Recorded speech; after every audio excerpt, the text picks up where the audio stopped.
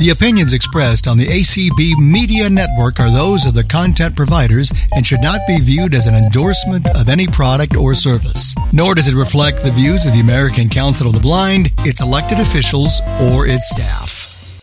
Good morning, everybody. This is Library Users of America, our first session of 2 back-to-back sessions on artificial intelligence. The first one is artificial intelligence and you. We welcome all of our Lua friends and family. And remember, if you've registered with Lua, there will be door prizes at the end. So having said that, I'm going to turn it over to one of the most intelligent of the non-artificial intelligent people I know, Brian Charlson. Thank you very much, Judy. This morning, we are going to be going through 2 aspects of artificial intelligence in these 2 back-to-back sessions. The first one has very much to do with you and me as blind and visually impaired people, but also as people in general. The second one, I'm going to be digging a little deeper, not so much into the technology of things. A little of that gets sprinkled through, however, but more about the social activities associated with it in the bigger scheme of things, that is, across all potential users and or abusers.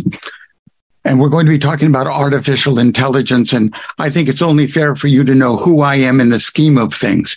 Again, my name is Ryan Charlson. I reside in Watertown, Massachusetts, just outside of Boston.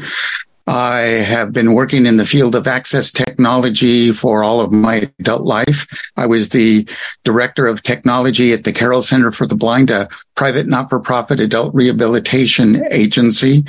And I have been a speaker on both the domestic and international stage on the subject of technology and accessibility for those who are blind or visually impaired.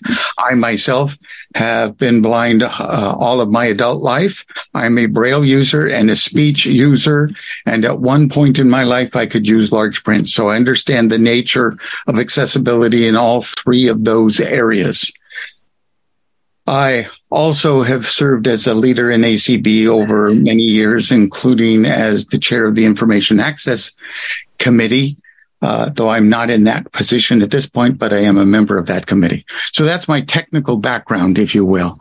What I'm going to try to do here today is explain a bit about this crazy thing that's been happening in the media called artificial intelligence. And although you've heard about this the most in the past few months, the fact of the matter is it's been going on for a long time. They just didn't make a big deal of it. They were just throwing a couple of letters and just let it slide. Speaking of slide, let's go on to the next one. Talking tech. We've been using talking tech for some time now, haven't we? When you talk about talking tech, you're talking about things that you and I use as blind people that have speech built into them. Whether that's your screen reader or that's your device such as a Victor Reader Stream, which has built-in speech for certain activities throughout the process. The whole text-to-speech scenario is largely as a result of artificial intelligence, anticipating what one thing looks like or one thing should be if prior experience is any guide. So I want to share with you a couple of audio clips. What I've done is I've spent the last several weeks going online through YouTube and other sources to find clips that would demonstrate some of the things that we'll be talking about this morning. One of the devices that's been heavily dependent on artificial intelligence is the OrCam device. Focusing intensely on our users' needs, we at OrCam Technologies designed a wearable, lightweight device that expertly blends highly advanced AI-driven computer vision with an interface that is incredibly intuitive to use. Introducing the OrCam MyEye wearable device, the globally award-winning breakthrough solution for people who are blind or visually impaired. The finger-size OrCam MyEye magnetically snaps onto any eyeglass frames for a comfortable fit. The device's optic sensor instantly communicates visual information in real time through a tiny built-in speaker or any Bluetooth device, In low-light environments, LEDs illuminate the immediate area to allow for continuous operation. Orcam MyEye's versatile set of features help increase independence at school, home, and throughout daily life. Instantly read the text that you want from any kind of printed or digital surface, such as a book or computer screen. Interactive smart reading helps you pinpoint specific text. Seamless facial recognition lets you know who's in front of you. Quickly identify products, barcodes, colors, and money notes to shop more effectively. Simply use voice commands to control all device features and settings. Orcam MyEye is your trusted companion. Advanced assistive technology that empowers you everywhere you go. Orcam MyEye. Our vision. Empowering people. So there you have a commercial, of course, but it does describe, and note that it did say heavily utilizing artificial intelligence. When you're interacting with a wearable device like the Orcam device, you've got a camera, you've got a speaker, you have a microphone, and you have it all connected by wire in this particular case to a device that, for all intents and purposes, is a mini computer. And that mini computer is doing all the work that AI needs to do for you to be able to not just identify barcodes. That could be done from simply a list of what each barcode is registered as doing, but also being able to take a look at something and make a decision as to what parts of that to read, such as looking at a menu and asking it only to read you the main topics on the menu rather than reading it from top to bottom, left to right. All of that can be done with Orcam. Are there any Orcam users here today who would like to raise their hand and speak just a moment about their experience using Orcam? Again, raise your hand if you would like to say something about your Orcam experience. Well, you Orcam people, where are you when a person needs you? But that's okay, because it's just an example of AI and how it works in devices designed for blind and visually impaired people. Speaking of such devices, let's move on to the Sense Player. Of course, that's not going to work. So I'm just going to leave that alone for right now. But the Sense Player basically is a Victor Reader stream on steroids. It can include in it many different things, including OCR. If you get the model that includes that, there are two different models of this device. It is everything the handheld portable media player has done for us, but has extended its capabilities to include a number of things, including the ability to anticipate what else you might be interested in accessing in addition to what you already have. So this is a great deal about artificial intelligence. It attempts to guess what you want next. And the more accurate is it the guessing, the more accurate it will be going forward. It self-instructs as to what was good and what wasn't so good. The next part, other than these kinds of technologies, and again, I want to invite people to raise their hand if they have another piece of for the blind / low vision technology that utilizes artificial intelligence that they would like to talk to us about. Anybody raise your hand if you would like to interject a device that you specifically feel benefits from artificial intelligence.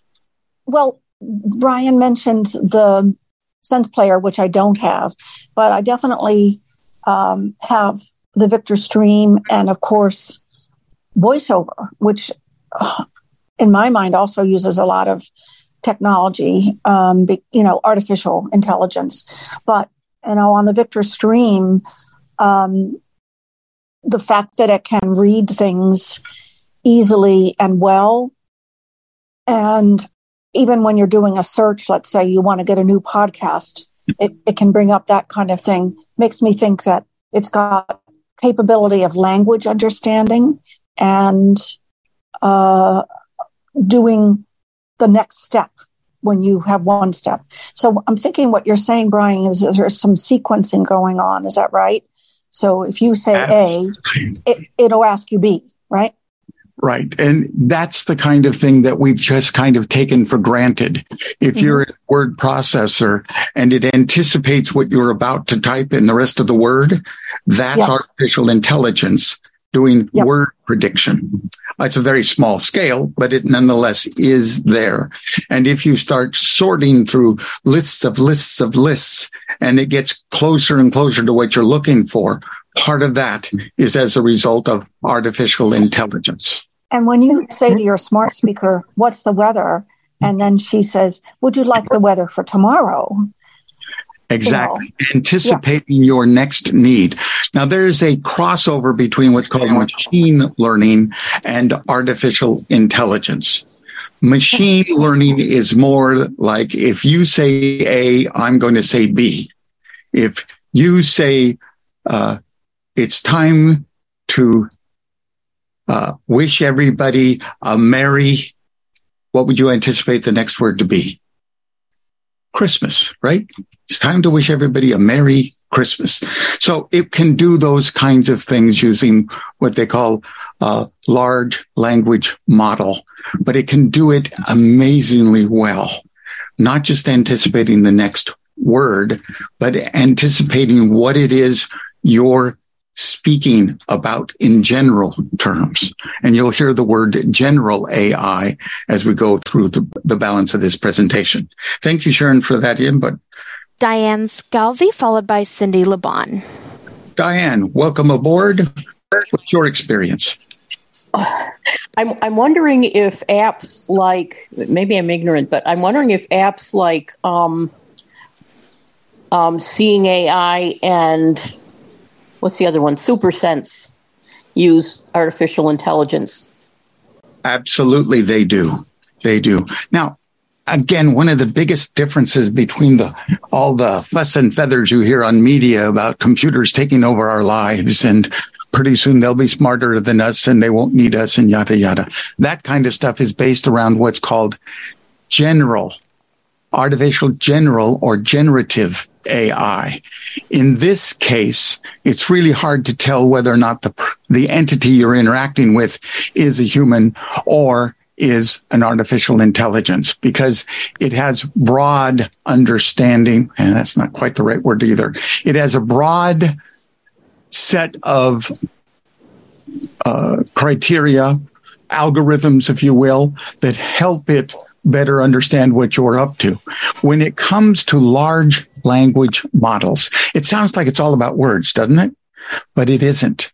It's all about anything that can be defined as made up of parts that could be recognized as being similar or dissimilar. So you can put into an artificial intelligence the ability to read and play music according to a music score that you've sent it. You have to teach it all the components that make that a half note versus a whole note versus a high C or a low C, those kinds of things. But once it knows that, you can feed it that representation of music and it can play it on virtually any instrument. Now, it can't interpret it the way that humans do at this point, but it can play it exactly as written. The same thing can be true about things such as understanding mathematics, because that's just a language of sorts.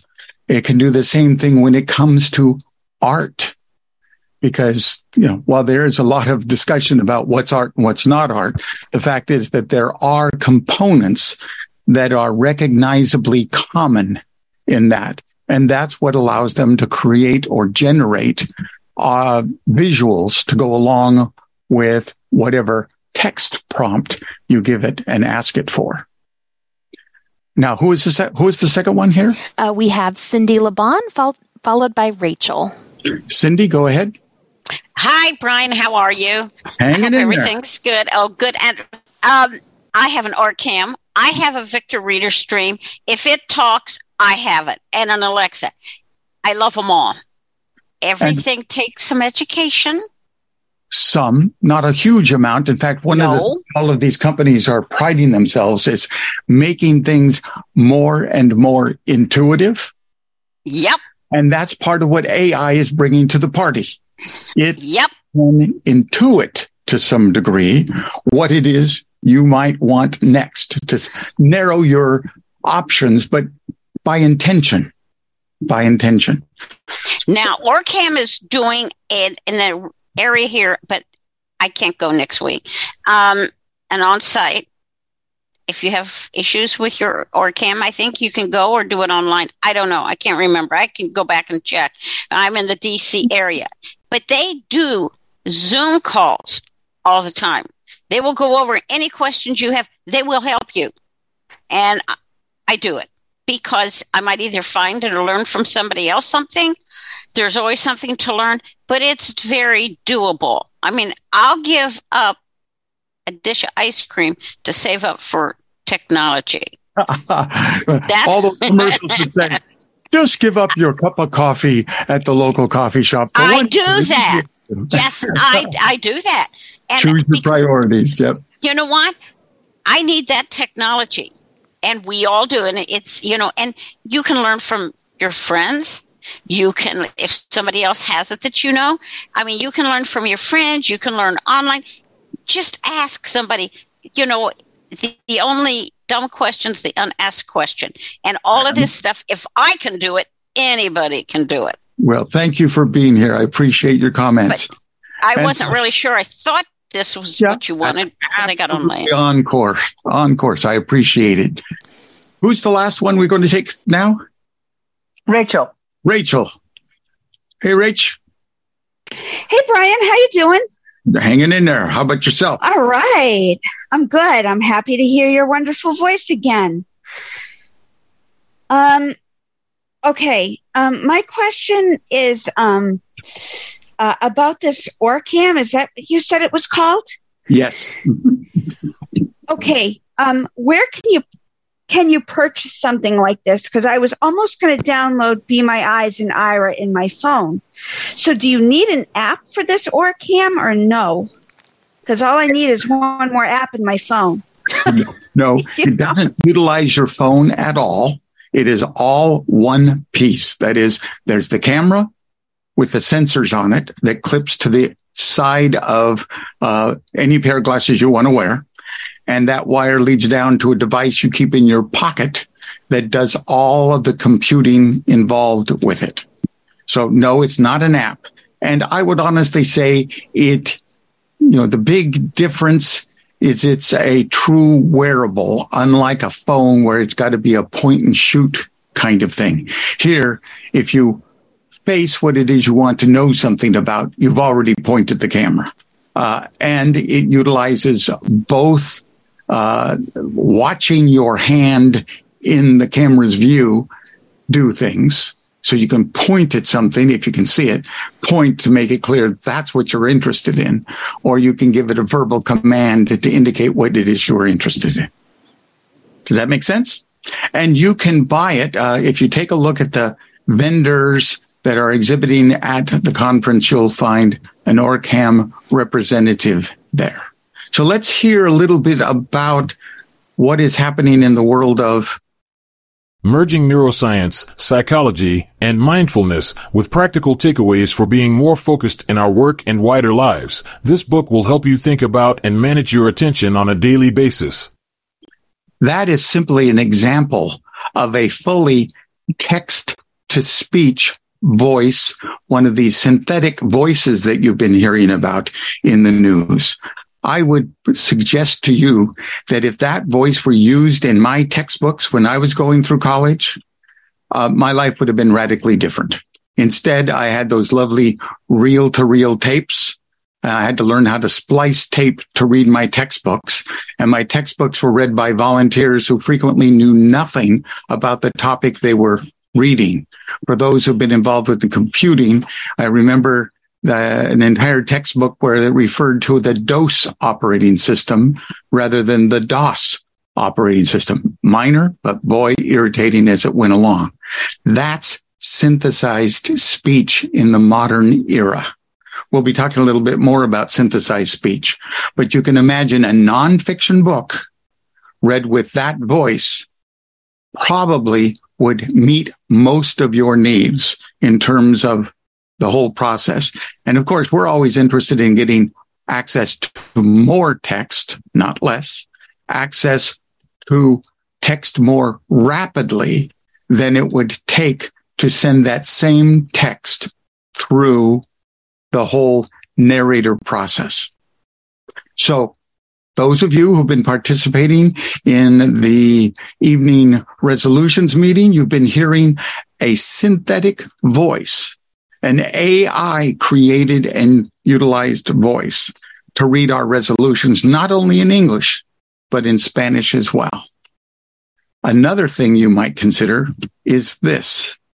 What happens if what you really want is for a novel to be read to you in multiple voices in an accessible conversational tone? You listen to the voice prompt. Where did you go last summer? I went to Greece. It was amazing.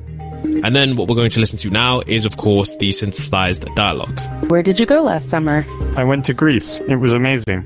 Oh, that's great. I've always wanted to go to Greece. What was your favorite part? It's hard to choose just one favorite part, but yeah, I really loved the food. The seafood was especially delicious. Yeah? And the beaches were incredible. Uh-huh. We spent a lot of time swimming, sunbathing, and exploring the islands. Oh, that sounds like a perfect vacation. I'm so jealous. It was definitely a trip I'll never forget. I really hope we'll get to visit someday. That, both voices, artificial voices, fed a script, and that's how they articulated it. So when you hear that first voice and you think, oh, it's all about, this very mechanical sounding voice, only good for those issues associated with, strictly nonfiction kind of activities. This is what else is possible with AI and voices. What impact do you think this is going to have on the whole concept of audiobooks? It already is, and I'll be sharing more about that when we get to the second hour, second presentation. Now, let's see here. Where are we going next?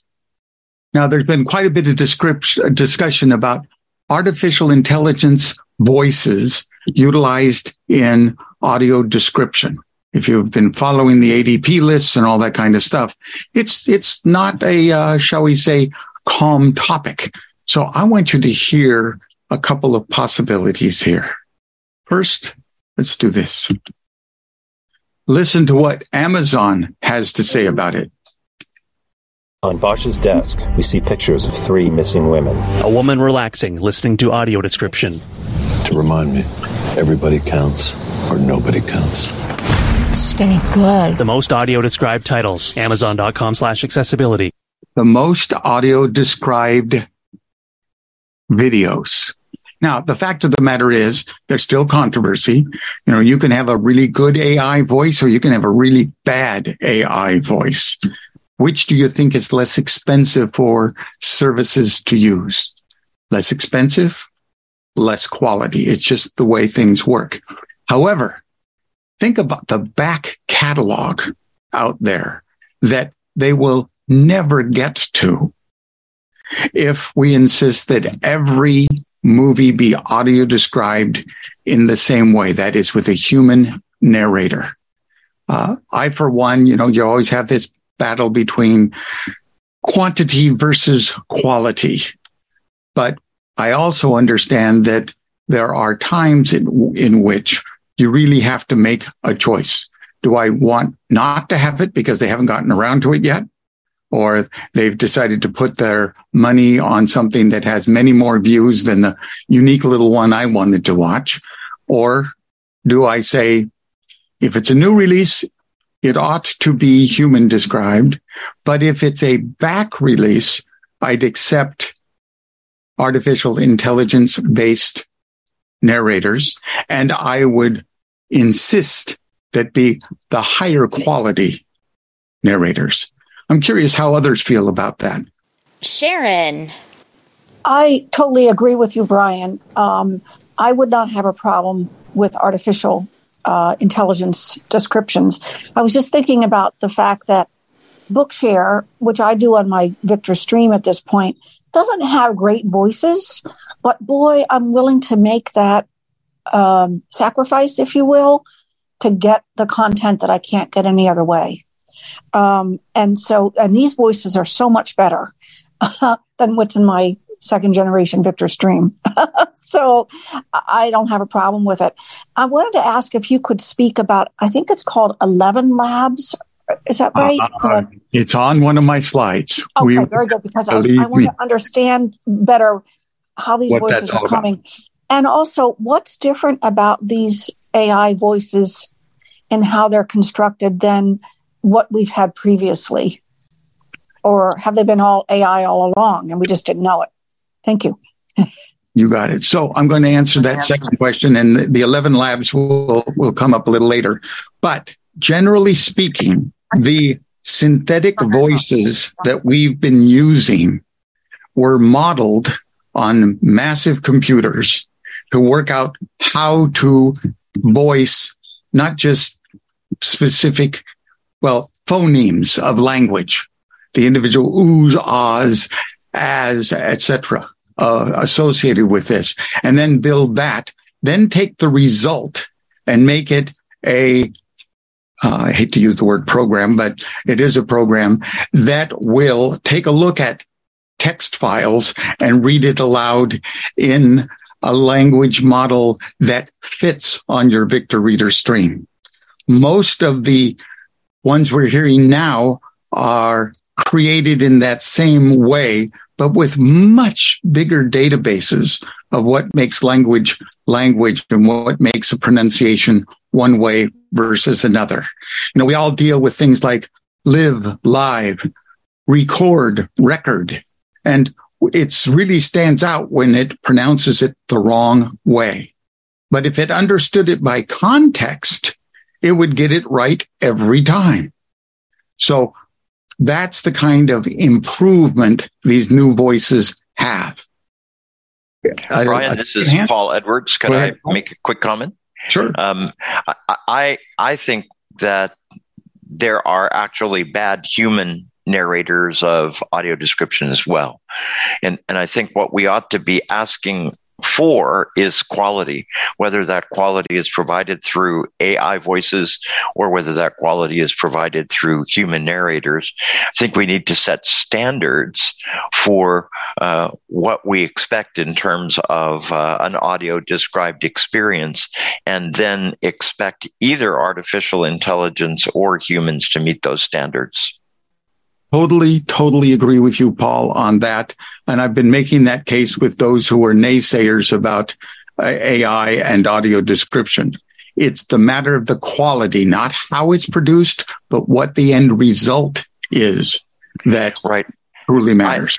I have looked at the same audio description actually done by AI and done by humans. And there have certainly been occasions where the AI description has actually been better. No question in my mind. Another hand up?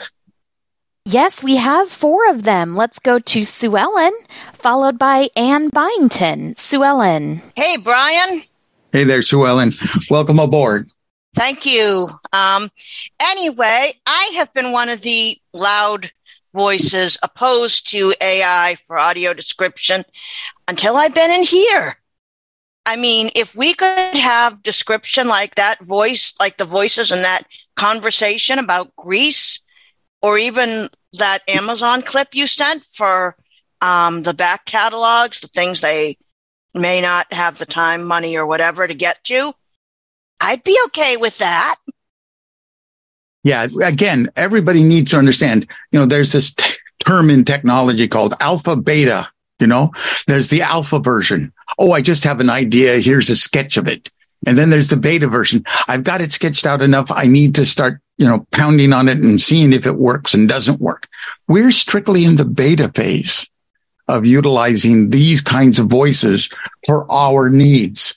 You hear in the media mostly gloom and doom about them being used badly, but they can be used in good ways as well.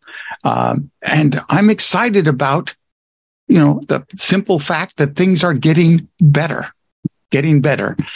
And if they can get better and cheaper and more rapidly achieved, I'm all for it. Next hand up.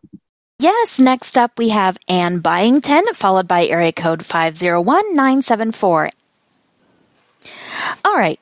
Well, let's go ahead and go to area code 501 ending 974. Okay, this is Teresa Petrie. I wish these, which we're demonstrating with the text-to-speech, had been around when I was in college. I didn't have to deal with it reel-to-reel. I had cassette tapes, and sometimes the tapes were of poor quality.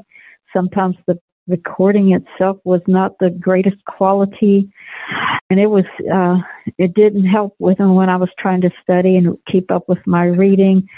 A lot of times I had to rely on volunteer readers, on campus who showed up. Sometimes they were pretty consistent, but there were some I had that weren't so great. So yes, that would have really helped my studies, and also probably has allowed my grade point average to be higher than it was.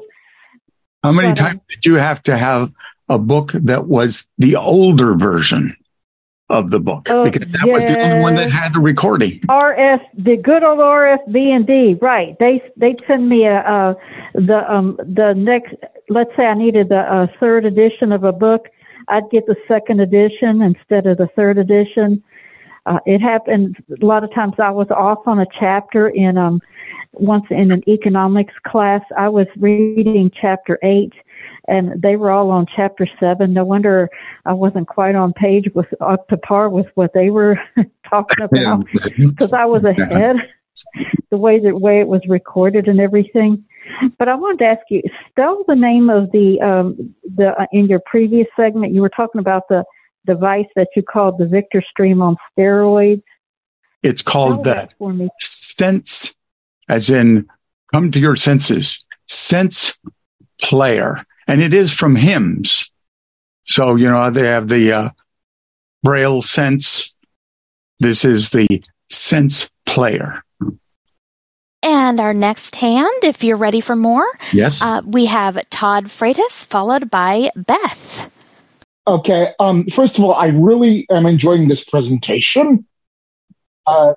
Second of all, can these voices that you're demonstrating, can they be used for things like JAWS for Windows and stuff, or like screen readers for the blind and all?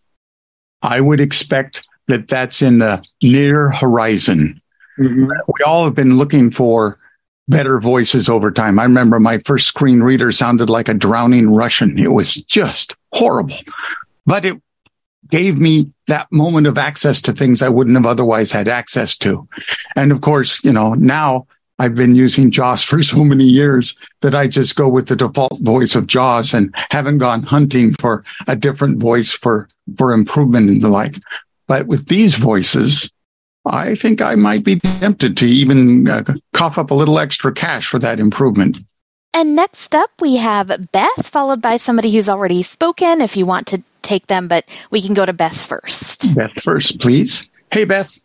Really, really great presentation. I am a little bit concerned about something. As much as I'm enjoying hearing the resolutions read with Adam, which is the AI voice that's being used, there are certain things that he doesn't say correctly, like instead of ADA, he said ADA, and there were a few other things. And what concerns me is for people who are new to blindness or for sighted people who are listening in, that's going to confuse them. And there were several mistakes that the voice made. Now, of course, the voice doesn't know any better. But I'm just saying, I think with a person reading it, the person would say the ADA, which is the Americans with Disabilities Act, and then go right ahead with reading the resolution. So you don't get that human touch of better knowledge. So one of the things that come to mind, like you said last night, was ADA, and I heard that same moment and said, "Oops." The fact of the matter is that when it's an acronym, do you speak it as a word or do you speak it out letter by letter? What is NASA. Have you ever heard it read aloud as NASA? Never. Always NASA, right?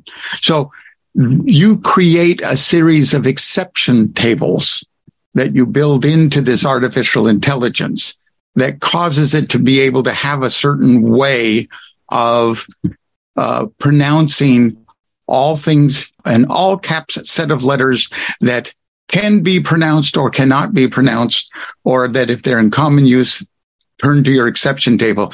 And it can do it so quickly that it seems like it knew it all along, when it certainly did not. This is what makes artificial intelligence both exciting and scary. They are actually trying 1,000 things, discarding the first 999 and only speaking the 1,000th item, which through trying it internally, they've determined was the right way to do it. It just happens so rapidly, you can't see that's what's going on. I think we need to move on with the presentation, or we're never going to get to some of the more exciting things coming down the line. So I apologize, I can't take every hand, but I'm trying to sprinkle them through. Here we go for the next item. Now, when we talk about the quality of audio description and using the AI, that's all fine and good. And, maybe if you're wanting to watch, Avatar or something like that, you want a well done human narrated description. The fact of the matter is there's an awful lot of video out there that will never, ever have the budget necessary to have it professionally described. Would you be willing to listen to this kind of description? Keeping in mind that the creator of the video wrote the script but did not narrate it. Welcome to this tutorial. This guide will take you through a series of over 30 videos conveniently organized into 3 levels designed to walk you through the manufacturing process. Let's get started. I don't know about you, but that's a lot better than a musical backdrop where I'm expected to see what they want me to understand because they didn't take the time to put in a voiceover on it. I'm a big YouTube user. And when I go and want to get a YouTube about, a new way to make mashed potatoes or something, and it's simply music in the background while this person is demonstrating how to do that for you, assuming you can see what's going on.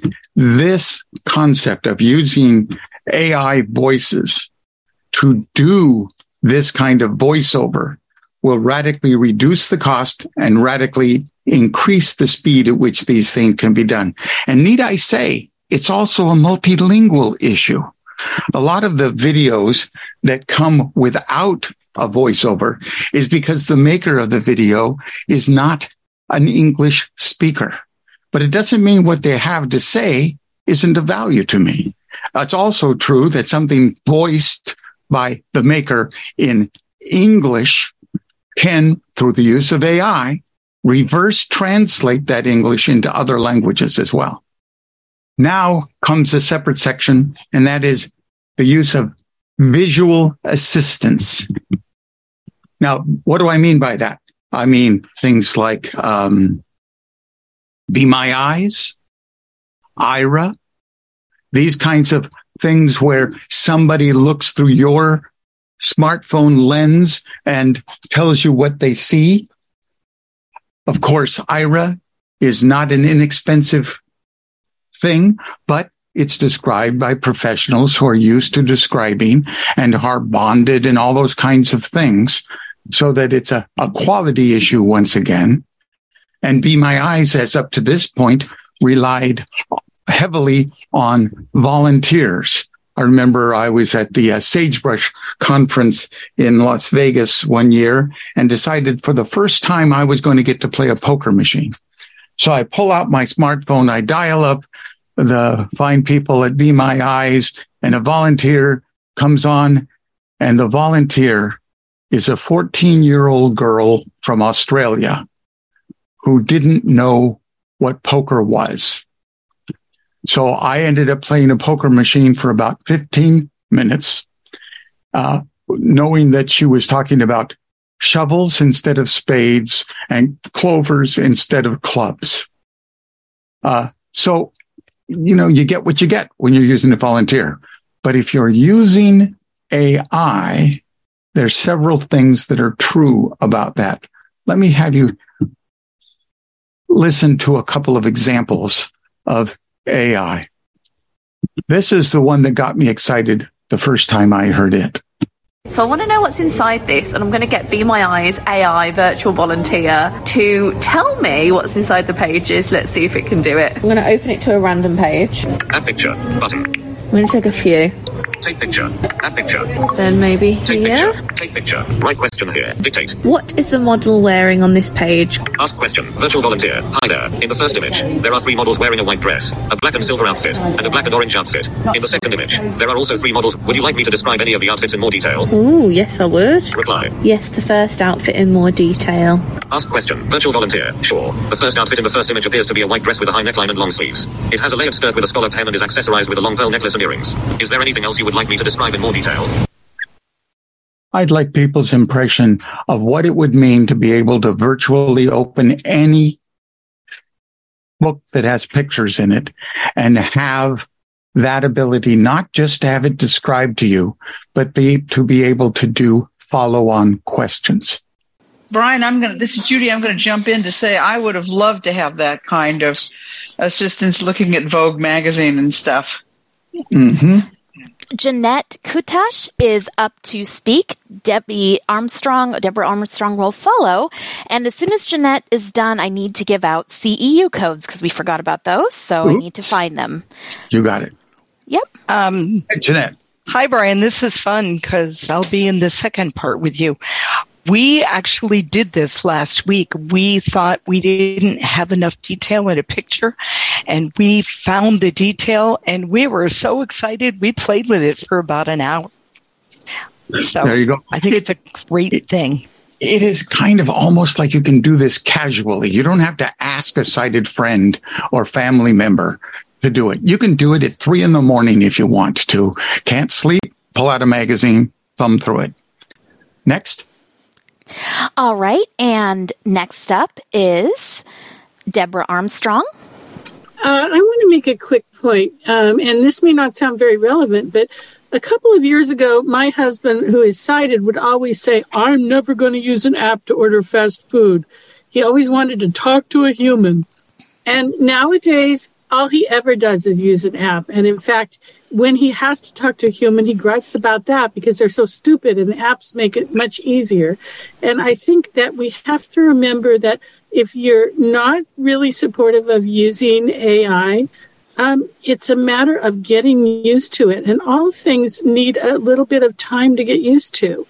And just as my husband had to get used to using apps and he was so against it. Thank you so much. One last person, and then we need to move on. Okay, before we do that, I have your opening CEU code, and hopefully you've had a minute to get paper while I find it. It is 18916. Again, that is 18916. And Deborah Kendrick, you may speak. Hey, Debbie. Hey, so I just have to say that last example just gives me goosebumps. As you know, I have 3 adult children, I have 7 grandchildren, and everybody in my family except for me lives by the photograph. And for many years, it's been an ongoing thing that I'll surreptitiously drag one of my adult kids around the house and say, okay, remind me what's on this wall, what's on this wall, what's on this wall, because inevitably some new person will be in my house and say, oh, this is an adorable picture. Who is this child? And I have no idea. And when they describe the clothing, sometimes I remember, oh yeah, her favorite were the Oshkosh pants, but usually I don't know. So I'll take pictures of pictures and send them to one of my kids who is this, but they share so many pictures by Facebook and everything. So I don't know that I care about pictures in magazines or pictures in books, but just pictures on the wall, pictures on the table, pictures in the photo album.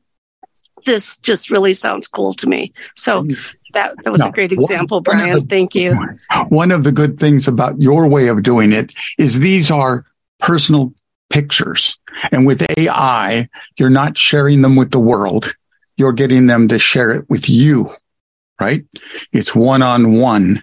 But the other thing is, I don't want you to get a false impression that this kind of thing does a perfect job of describing things. Reliability is a serious problem when it comes to any kind of interpreting a visual image.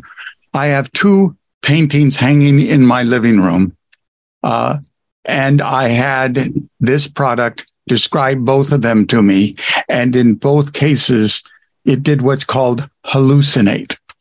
This is when it sees something, it thinks it knows what it is, but it's wrong, but it says it with such confidence in its voice that this is what it is, that you'd be hard-pressed.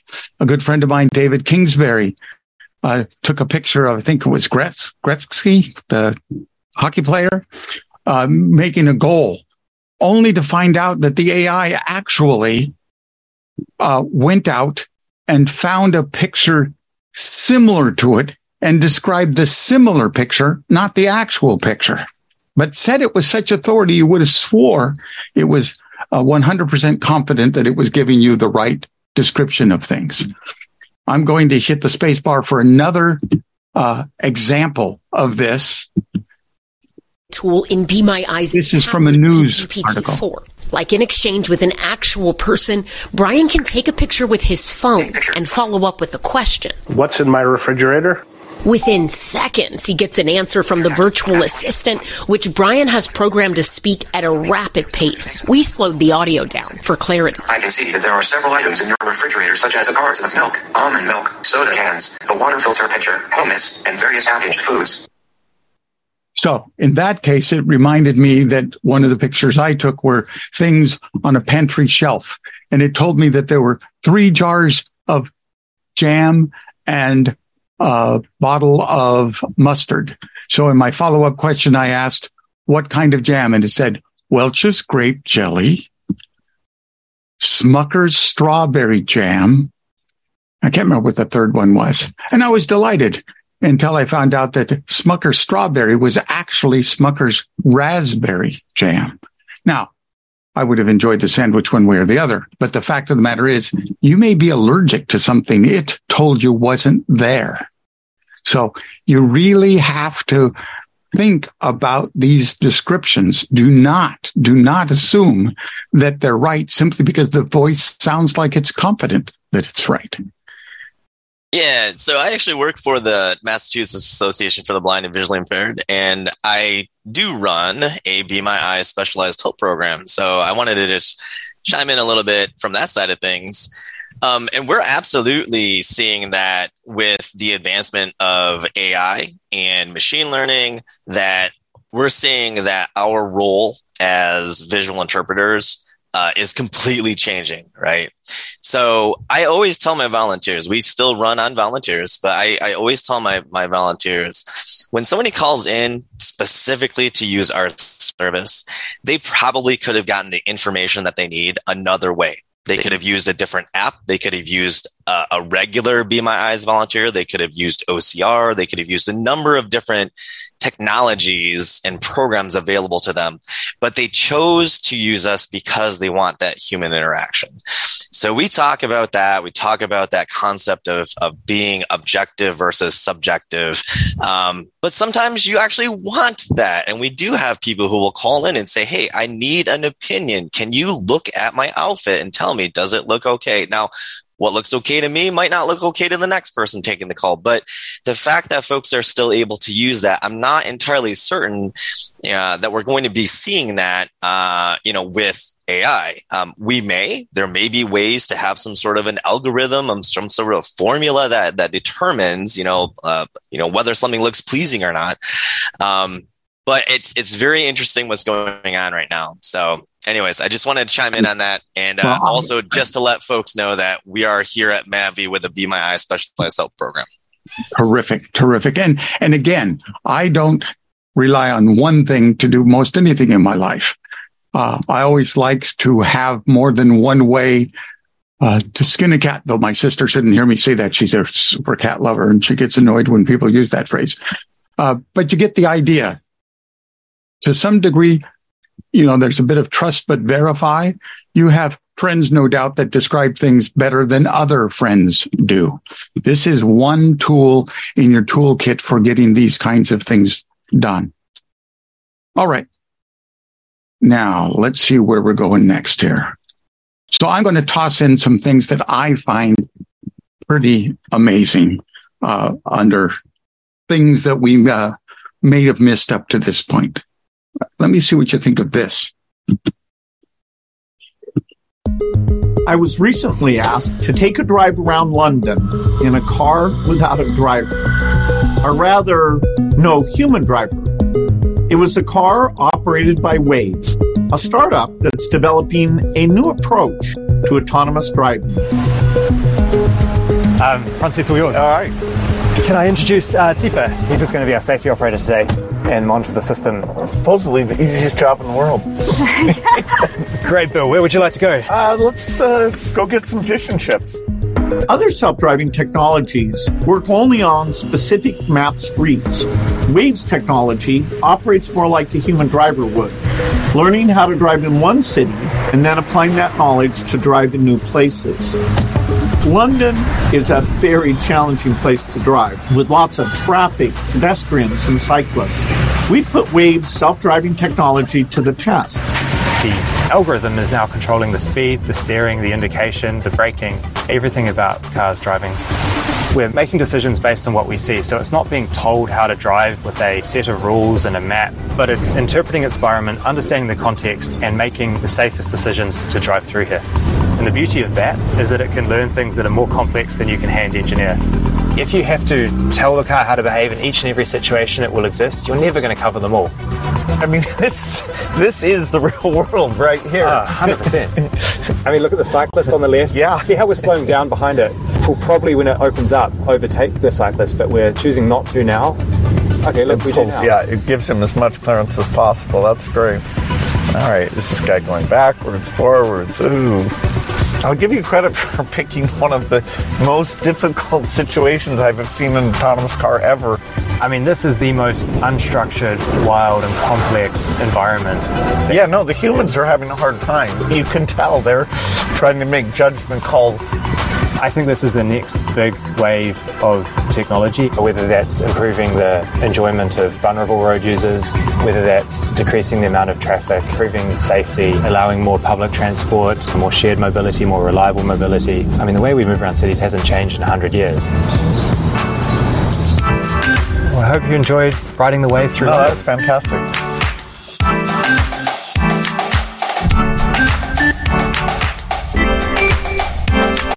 So, again, we've been led to believe over recent times that the idea of the self-driving car was a long way away, and that it required all kinds of what-ifs involved in decision-making. But here you see a demonstration where, in fact, the sensors on the car are fed through a computer system to make AI decisions, not because it recognizes this exact situation it finds itself in, but it thumbs through thousands of possible actions it might take based on pattern recognition of what is currently happening and what might happen based on past experience. As a result, this car has sensors and it has access to road maps and whether something is, it's best to get from point A to point B by a certain path of travel versus another.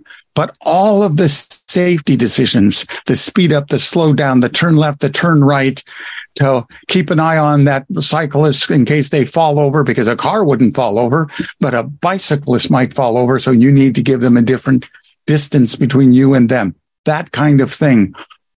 And it's done so rapidly that you couldn't hit the brakes as fast as it can hit the brakes when it sees something going on. So it's technically safer than a human driver. And in fact, I think the number one driving point for these kinds of self-driving vehicles is there's going to be less accidents with them at the wheel, so to speak, than with others at the wheel. That's one area that we as blind and visually impaired people should think about when we talk about AI, is when will it be reliable enough to open doors to things like transportation that we are otherwise struggling with. Last night, we had the debate about Uber drivers who don't speak the language of their passenger.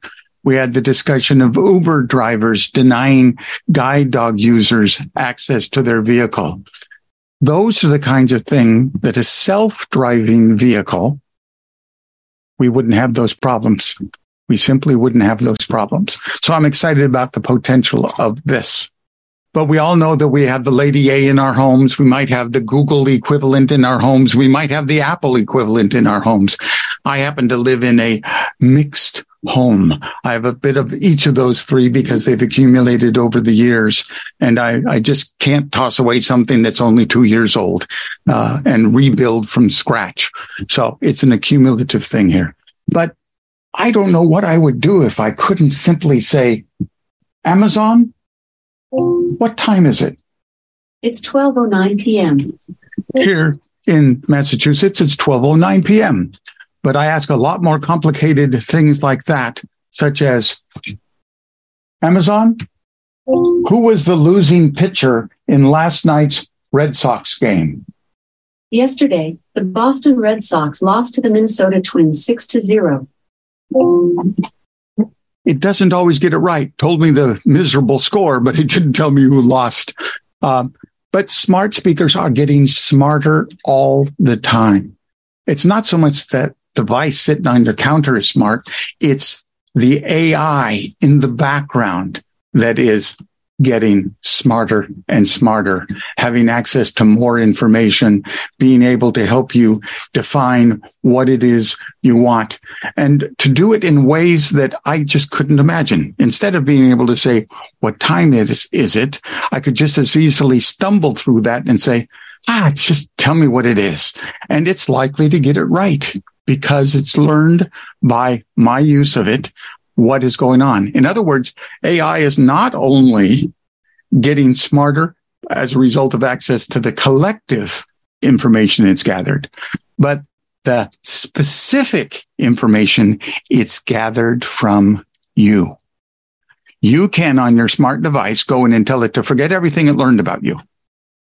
Now, it's not going to, that's not a matter of forgetting, your name and address. That's a matter of forgetting the voice patterns that you've exhibited while using it and going back to square one.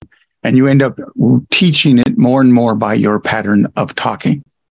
I've got 4 minutes and I've got just one more thing I want to do here. And that is, I try to make all things to talk about call to action. Call to action. Are you going to be a passive consumer on these things, or are you going to become involved in where they go? I've acted as the advisor for hundreds of developers of different things over the years. And one of the most frustrating things is when they come up with an idea they think I should like. Never having spoken with or interacted with a blind person up to that point, I want somebody to come to me and ask me, what problems do you have that technology may or may not be able to solve for you? Example would be, I don't want a one thing does all to add complication to my life that I have to remember going down three ways down a chain of commands and subcommands and subcommands. So I want an appliance that sits on a shelf in my closet that I can pull out and do color identification, pattern identification, be able to read a code inside the collar that gave the instructions for laundering that item. what other items that particular piece of clothing could also be matched with, all of those things. But all those things are only of interest to me when I'm standing at my closet, not when I'm in my kitchen. In my kitchen, I want to be able to measure things, temperatures, volume, weight, time, these kinds of things. So I'm really interested in appliances based on where I am at the time I want to use those appliances. So I encourage all of you to give some thought to what kind of things do you think this could make your life better by doing. AI is going to be there in a way that we just couldn't imagine. And as a result, there are going to be solutions to some of the everyday problems that we have. I cannot get a label to stick to a package in my freezer for love nor money. So while I braille labels and slap them on things all the time, it's not unusual for those labels to come loose. And I've tried lots of things, but no two packages in my freezer are the same. And so some of them were damp when I tried to put them on. I couldn't get them dry. Some of them are plastic. Some of them are cardboard. Some of them, I don't have to tell you, lots of variety. So last question from the audience. What do we got? One last hand. Brian, this is Judy. We're going to have to close this one, but we could go on during the interim, but we do need to get our closing CEU. Yes. So I'm listening to see what our marvelous facilitator is doing back there. Do we have any hands up I should recognize before we call it quits? Okay, well, we should definitely do our closing CEU code. So I'm going to do that. It is 40701. Again, that is 40701. And since there you go. It is the end of the session now, so I'm going to turn things over to the next host of the hour. Thank you so much for your service. Really appreciate it.